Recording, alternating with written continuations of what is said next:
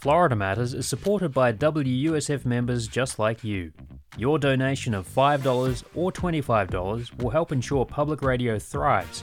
And thanks to Candy Olson, an additional $50 will be added to your donation. Visit wusf.org/match to maximize your gift today.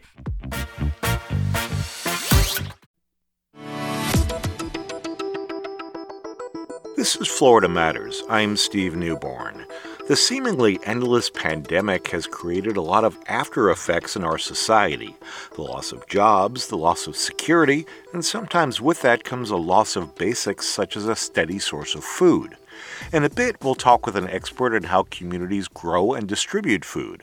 But first, we'll talk over Zoom with Thomas Mantz. He's president and CEO of Feeding Tampa Bay. Welcome to Florida Matters. Really happy to be there. I appreciate you having us on. First, Thomas, can you just give our listeners a little description about Feeding Tampa Bay, how much food you distribute every month, and how it gets to where it needs to go? Sure. So Feeding Tampa Bay is the area's largest food relief and recovery system. So we have, one main goal, which is a hunger-free Tampa Bay. We have two outcomes we want, which is health. And that really comes from access to good, nutritious food. And we also want capability. And so we also provide resources, programs, trainings, to help folks who also need other support services in their lives, because we know when someone comes in for a meal, that's simply the symptom that we see, but their underlying challenges. So we seek to provide a wide array of services and programs that really lift people back to a place of capability.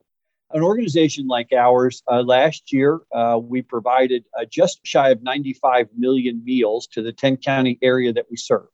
So that's a little over 115 million pounds of food. And so that food comes from a variety of different sources.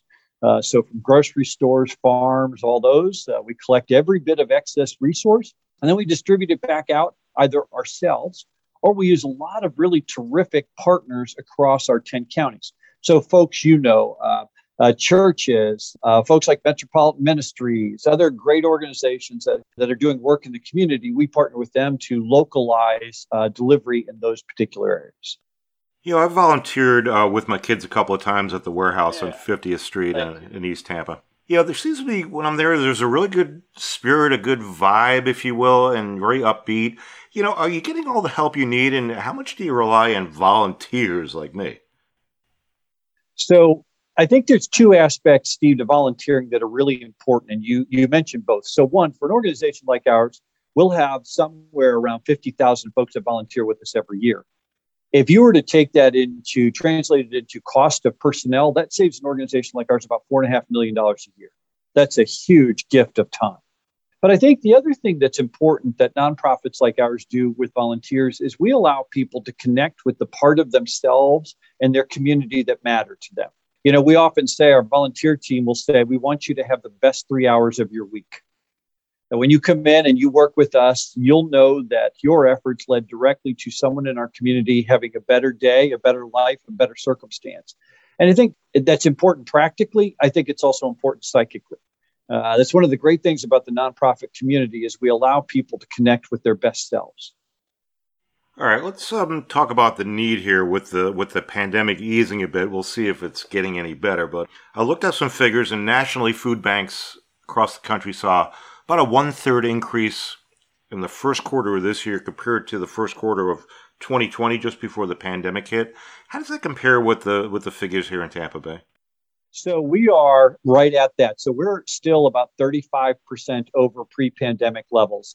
As we talked last time we spoke, we were up as much as 400% and 500% in early days. It was just crazy, but it's leveled out for the better part of about a year now. So about October of last year, we saw pretty much a leveling of need, and it has stayed at this level for quite a while. And Steve, we kind of knew that because if you go back and you track the fiscal crisis of 07 and 08, you can see very similar patterns that happen when a food insecurity event, like typically financial meltdown, a hurricane, or in this instance, a pandemic, because we also want to make sure that folks understand it takes a long time for someone who is marginally economically situated to recover, right? If you were already somewhat teetering when you have some sort of crisis, or we would call it an economic shock, it takes quite a while to rebuild your personal and household capability. It's one of the reasons why we see the persistence of numbers remaining higher. The other part that I would share with your listeners, and I think you know this, really great news about wages rising, right? I think there's been a lot of organizations, certain companies, Bank of America notably, really moving up their hourly wages, and all sorts of other corporations that are doing that. The unfortunate part is we're also right in the middle of a significant inflation spike. And so all those folks that saw an increase in income have also seen an increase in gas prices, in rent prices, in grocery prices. And so a lot of those gains that would have been made up by better income have been just eaten up by inflation. And so people aren't in an appreciably different spot. So it's a really long way of saying we expect that to be a persistent problem. Right. So even though the COVID seems to be finally ebbing, hopefully until the next variant comes roaring down the pike, heaven forbid, this is going to be a continuing problem. People shouldn't, stop helping, shouldn't take their foot off the gas, try to volunteer, try to help. Yeah, and I think we would say at the end of the day, it takes a long time for folks to recover. We would suggest, and we told our board when the pandemic was happening, it'd be 3 to 5 years for the folks we serve to return to the place they were pre-pandemic. So for our community, we could use your help still.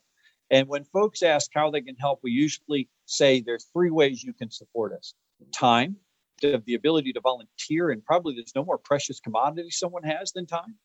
Of course, financially, organizations like ours go as far as our terrific donors take us. And so if you're situated and able to do that, we would really appreciate that support, as would all the other food nonprofits in our community. And then last is give the gift of your voice. Okay, well, we're doing our part getting the story out. I was wondering how you get the food out. How do you get the food to people who need it? Are there centers, government centers? How does it all work? So we work with, across our 10 counties, we work with 450 nonprofit organizations, right? So we will work with your local church. We have pantries inside of close to 50 schools now. So when someone comes and picks up their child, they can shop. We have pantries with federal qualified health clinics and other healthcare providers. We have pantries that are placed with the Pinellas County bus system, right? So anywhere where people gather for resources, we try and make sure there's food there. There's pretty much no one in the Tampa Bay area that's handing out food that doesn't get some or all of that food through our organization. And that's what Feeding Tampa Bay is built to do. We're the large-scale provider and then distributor. And then in each local community, there are a few different organizations, churches, civic associations that are distributing the food locally because people they can't move far to get food. We try and make sure it's available as easily as it needs to be for each particular person that requires. And you have trucks that go out to various places, some places in the community.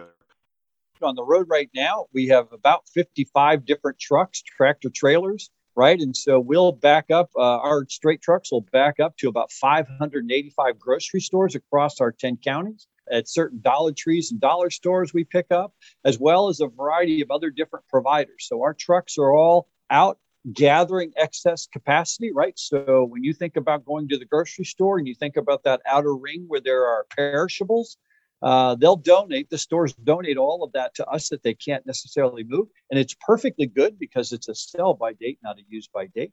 And then we grab those and we turn around and get those in the community, either ourselves or through our partners. And then it ends up on someone's table just a few days later.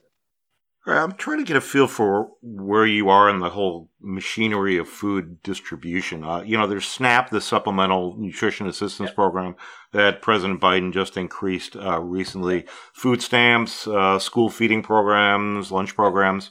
Do you fill in the gap for people who can't get that government assistance, that are unable to? Maybe they're undocumented, for instance.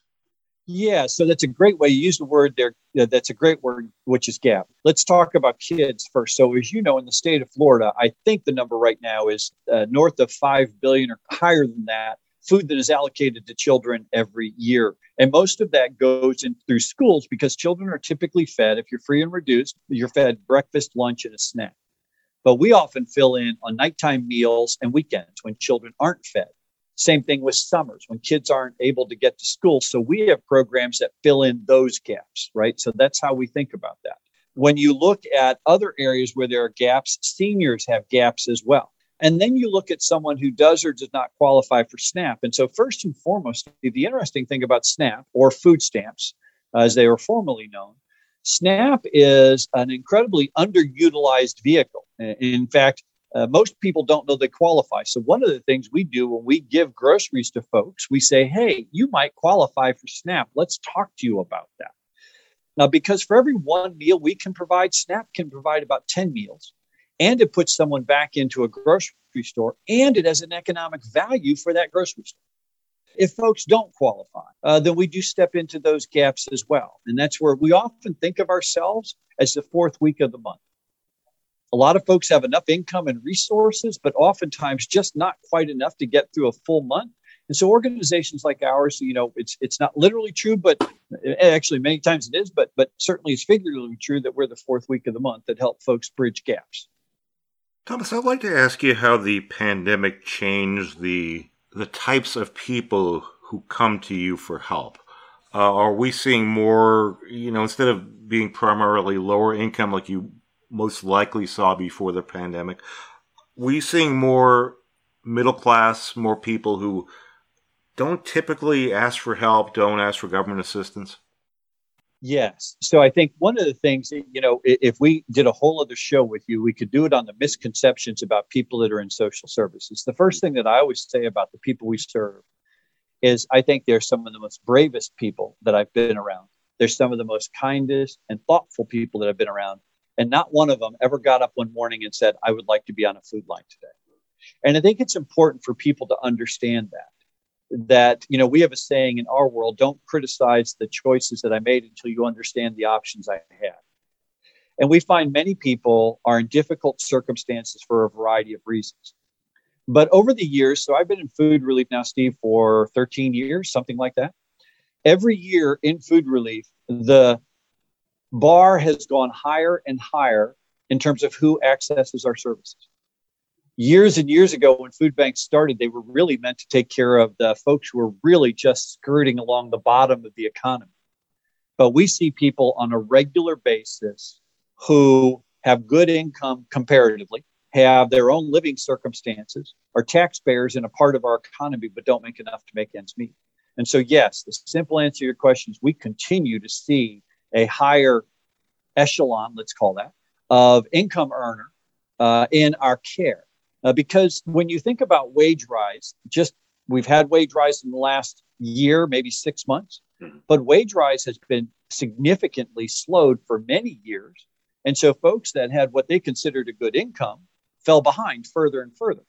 And then in a place like Tampa Bay, that's exacerbated by being a tourist economy, a leisure economy, a restaurant economy, where traditional wages have been lower. And so people that work in all of those industries are folks that we see on a regular basis. And so I do think, Steve, we're going to continue to see folks in our care. We would tell you this where you work, but also folks that listen to this, they know someone they work alongside who is food insecure. Are you encountering any reticence from people who never have asked for help before? They got this pride thing going. I've never asked for a dime in my life kind of thing, but now I need it. And they're kind of hesitant to come to food banks, places like yours. How do you deal with that? Yes, we find that the level of shame and guilt and embarrassment is high. I can't tell you how many times I have handed a bag of food to someone or welcomed them into our doors to shop, whatever it may be, who are in tears and embarrassed. Because no one says, as I said a moment ago, no one really contemplates being in a circumstance where they have to ask for help. And so, yes, people are embarrassed. And we find this particularly when we look at folks who we try and sign up for certain programs or benefits that they qualify for, and they'll say, I don't want government handouts. I'm not comfortable with that. And we'll say, look, you qualify, and this is a benefit your taxes have helped pay for, and you should avail yourself of this. Just like someone does to, when they're doing their taxes and they take qualifications for X, Y, or Z, but people will not do it. Probably, we did a study at one point that about 50% of the people that might use our care don't use it because of embarrassment or shame. And so it's a significant factor. It's an issue. And I'd imagine it's very difficult reaching people like that who don't like to get help. I mean, you just have to appeal to, I don't know, what do you appeal to? So I think what happens to all of us in circumstances, it's one of the reasons why people will come out for food more than any other social service, right? Because we have a very low barrier to access. Steve, if you showed up at one of our distributions today, even if you were just fine, we would hand you food and ask you what else we could do for you. Because we trust that you're there because you feel you need to be there. And we hope, particularly when folks like you ask a question like that and people listen, everybody is welcome. The second thing that we feel really strongly about is the dignity of every single human being that comes into our care. And one of our objectives is to make sure that everybody that walks through our doors, comes into contact with us, that they feel we're treating them in a dignified way. A few years ago, and the pandemic changed this a little bit because of safety issues. A few years ago, we switched everything to client choice. Food banks used to just hand people boxes or bags of food and said, here. We changed that around so that everybody just shops for what they want to need. And interestingly, it cut down on waste and it increased dignity and a sense of pride because folks were coming in and they were saying, I want this, this, and this. That's what I could use for my family. Thank you very much. I don't need anything more. And so we really believe in this concept. The other thing that I would share with your listeners, if I had a dime for every person that has come in and volunteered after being a food recipient, I'd be a rich man. I cannot tell you the number of people that have said, you guys helped me at one of my lowest points. I'm going to come back and give you the gift of my time. I can't give you a donation because I'm still struggling, but I'm willing to come in and volunteer with you. And the converse has been true as well. People that have volunteered with us have told us on our food lines, I used to volunteer with you. I never, ever thought I would be in one of your food lines. Well, we're grateful for everything you do and for all the volunteers that are out there as well. Thomas Mantz is President and CEO of Feeding Tampa Bay. Thank you so much for your comments and everything you're doing. Thank you, Steve. Next up, after this short break, we'll talk with an expert in community food systems. Stay tuned.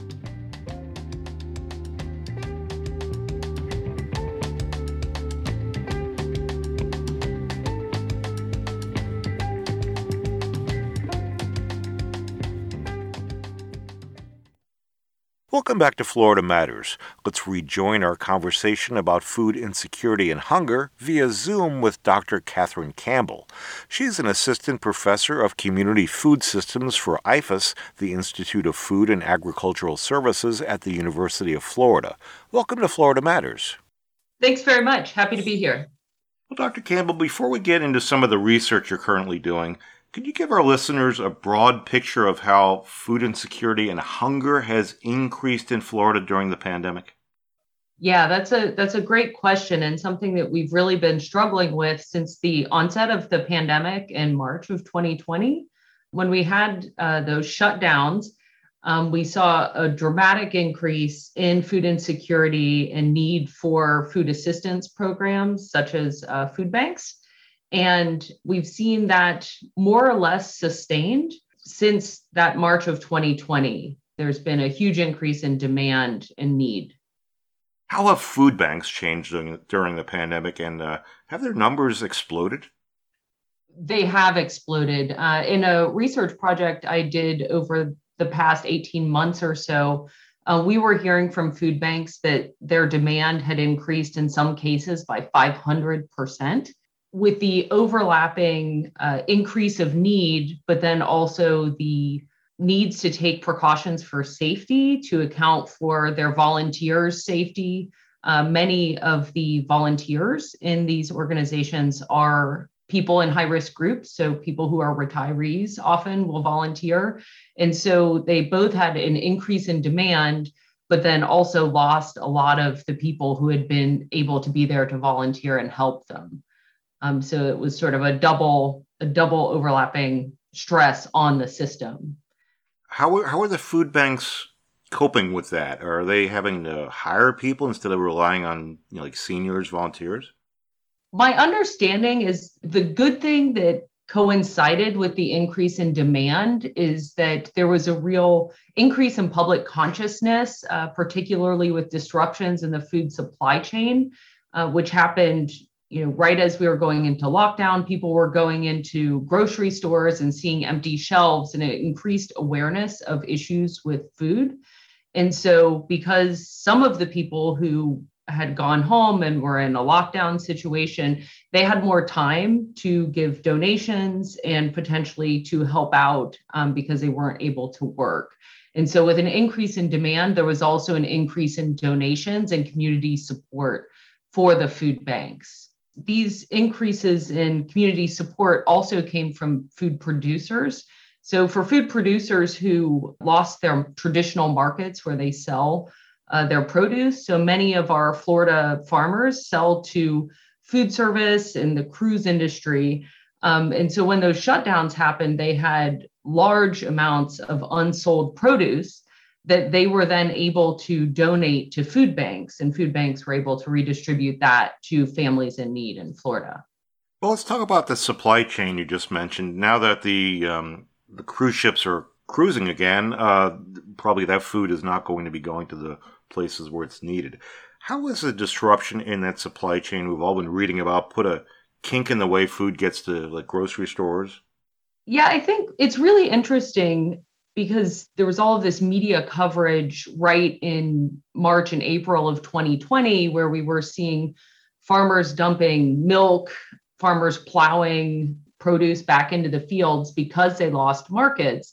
And some people's reaction was, well, there's such great need. Why aren't they providing that food to the people that need it? And this is where you run into those issues of supply chain, and the way our current food system is set up is that we have packaging and trucks and equipment that's set up to handle food in very specific ways. And in some cases that's necessary for food safety regulations.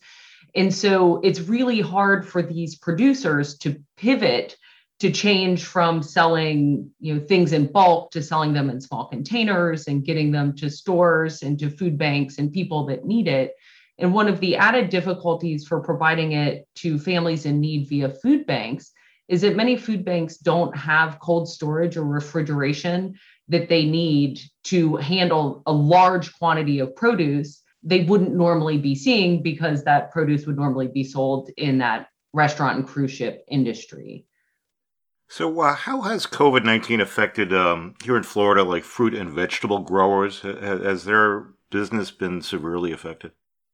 At the onset of the pandemic, it was possibly the worst possible scenario, to be honest, because our very peak production time here in Florida is right in that March and April time span. And so at that time of year, the farmers have invested their maximum amount of money in terms of labor and everything that they've had to do in terms of inputs to get something from seed to a fully formed vegetable. And so they had gotten all the way to the point of harvest, and in some cases had already harvested that. And so they had maximally invested and then had no market. And so that was an incredibly difficult year for them. Whereas up north, some farmers that were earlier in the growing season could just scale back their production. There was a big loss for the Florida producers in the spring of 2020. But the interesting thing that happened associated with that increased awareness of supply chain and increased interest in sort of the food system is that there's been a huge boom in awareness and interest in local food systems here in Florida. So Florida consumers looking to buy Florida produce. And that kind of interest and support at the local level can help develop those short supply chains that I was mentioning before would be useful to sort of handle on a regular ongoing basis, selling at a small scale to local consumers. Do you think that's maybe a short-term benefit here? Because we've all heard about how like tomato farmers in Mexico, for instance, are undercutting the local market, that sort of thing. You think this might be just a temporary phase here we're going through, or do you see maybe longer-term benefits from it? Well, Steve, I really hope it's not short-term. That's part of the work that I do at University of Florida IFAS, is to try to increase this awareness on the part of consumers of the importance of those local connections and maintaining our local food system, our community food system. which will make us more resilient in times of crisis, which can be public health emergencies like COVID-19, but it can also be examples like hurricanes, which we have here in Florida, which disrupt supply chains. But if we have food that's being grown on a local level and we have a local network of producers and consumers that are aware of them and their value, that can help us to support a resilient local food system that isn't reliant on food from other countries. And so I see this as a potential ongoing benefit for Florida's food system. Well, there's always been such a problem with food waste. So much food gets produced that gets thrown out and never reaches the people who it needs to reach. I think we're kind of seeing maybe an ebbing of that. The only concrete example I can think of is the ugly fruit aisle, right? You go to some of the farmers markets, here's the ugly fruit that no one wanted to buy before, and there it is at lower prices. Are we seeing kind of an increase in maybe you buying food that isn't perfect looking? Yeah, I think that there's an increase in acceptance in consumers, on the part of consumers, for produce that maybe looks a little bit different, because we are more aware now of food waste. And if we're trying to ensure that we can feed all of our Florida residents and Americans, we need to make better use of the food that we are producing, given that, I believe 40% of the food that's produced ends up being wasted. And so with the number of people in our country who are hungry and food insecure, if we're already producing that food, finding ways to ensure that it's being used is beneficial. And I think people are starting to realize that. If there's any silver lining from this whole COVID thing, and I'm sure there's a silver lining in everything, are we seeing maybe a broader awareness of the problem of food insecurity out there, and maybe an increase in the methods to get food to where it needs to go the most? I think we're seeing that as a silver lining. I mean, increased awareness is one of the most important first steps to making changes. And so there are people who have never had to think about where to get food before. So there were people who went to food banks or received food assistance for the very first time in their lives during the COVID-19 pandemic. And this increasing cultural awareness of food and issues related to food seems to be ongoing in a way that's really important. Dr. Catherine Campbell is an assistant professor of community food systems for IFAS at the University of Florida. Thank you so much for being on Florida Matters. Thank you so much for having me. And that's it for today's show. Our thanks go to Dr. Catherine Campbell and Thomas Mantz of Feeding Tampa Bay and all they do. And thanks to our producer, Denora Prevost. I'm Steve Newborn. We'll catch you next week for another edition of Florida Matters.